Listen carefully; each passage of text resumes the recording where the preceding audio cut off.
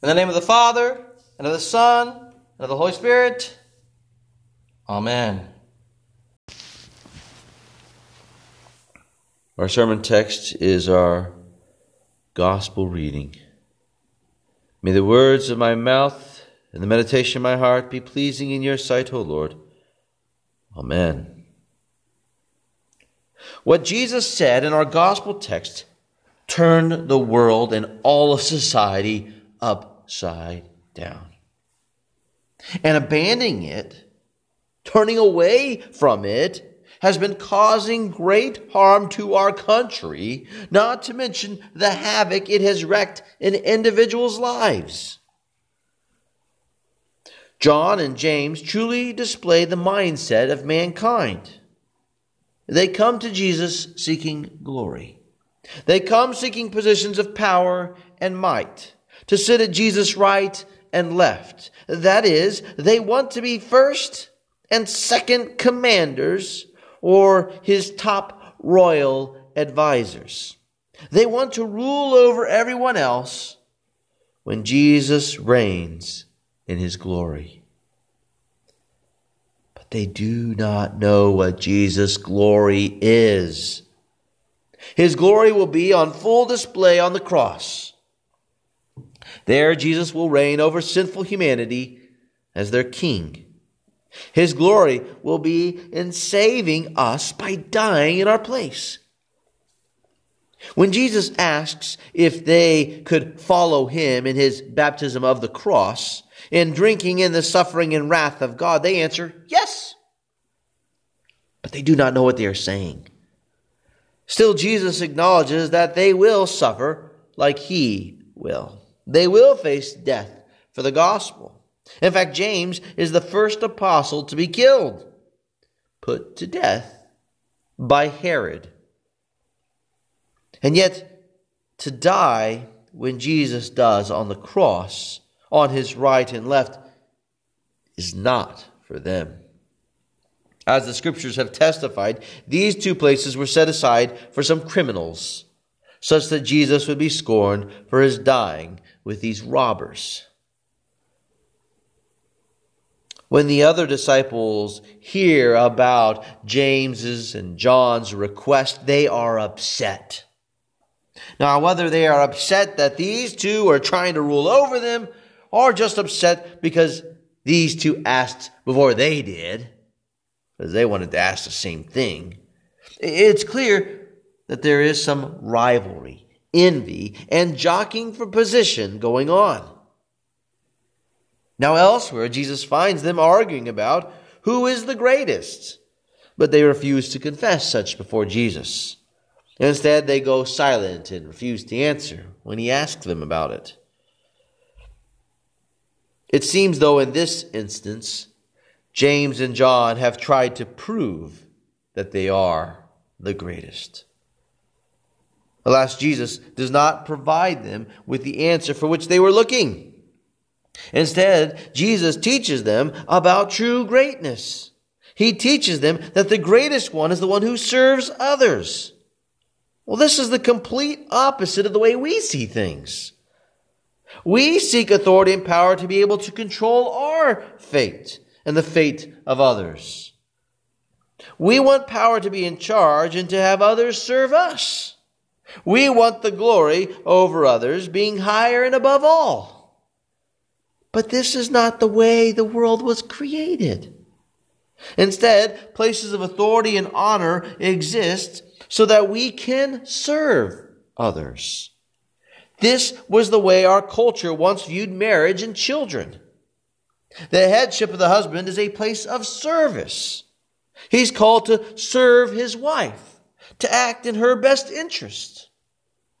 Parents, likewise, are called to serve their children, acting in their best interests. Instead, we seek to live in service to ourselves.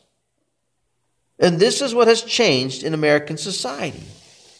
Rather than acting in the best interests of children, adults have put their own needs and wants over and above that of the children.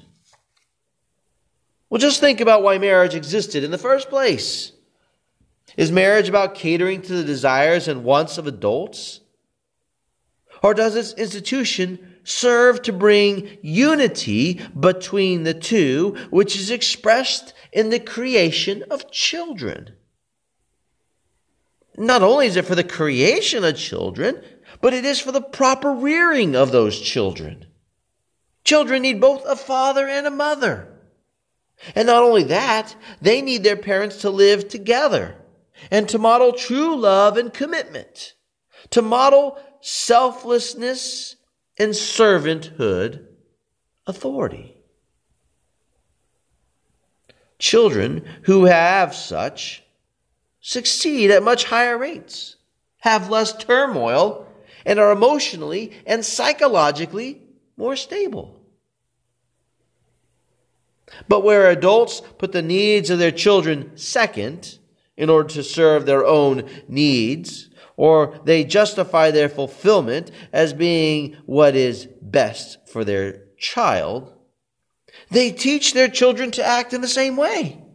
That is, to live for oneself. Divorce, living together without marriage, remarriage, and many such situations where a child does not get to live with their mother and father together, caring for them and for each other, brings instability and harm to a child. A child does best when his biological father and biological mother together rear him in the same household. Of course, there are situations where something as undesirable as divorce or being placed in a different home could be in the best interest of the child, such as when it's the last and only way to stop child abuse or spousal abuse, or when a child has been abandoned and needs somebody to care for them. Today, not only have the desires of adults come first, a situation that demands that our kids act as the grown-ups, our society has begun to treat kids as a commodity. From designer kids and freezing embryos till their parents might want them, to adoption being treated as a right for adults. The interests of children are being made secondary to the desires and wants of adults. Children do not exist for the pleasure or fulfillment of adult wants and desires. Rather, God gave children a mother and a father so that they could seek out and care for the child's best interests. This is the kind of servanthood Jesus describes today. A servanthood in which all people should engage. We should be using our positions and relationships to seek the best interest of those around. We should use our powers and authority to care for our fellow human beings, especially looking out for the weakest and most vulnerable among us. Parents should live and act in the best interest of their children. Husbands in the best interest of their wives. Pastors and elders in the best interest of the congregation. Civil authorities for the sake of citizens. Employers for the sake of employees. And so forth.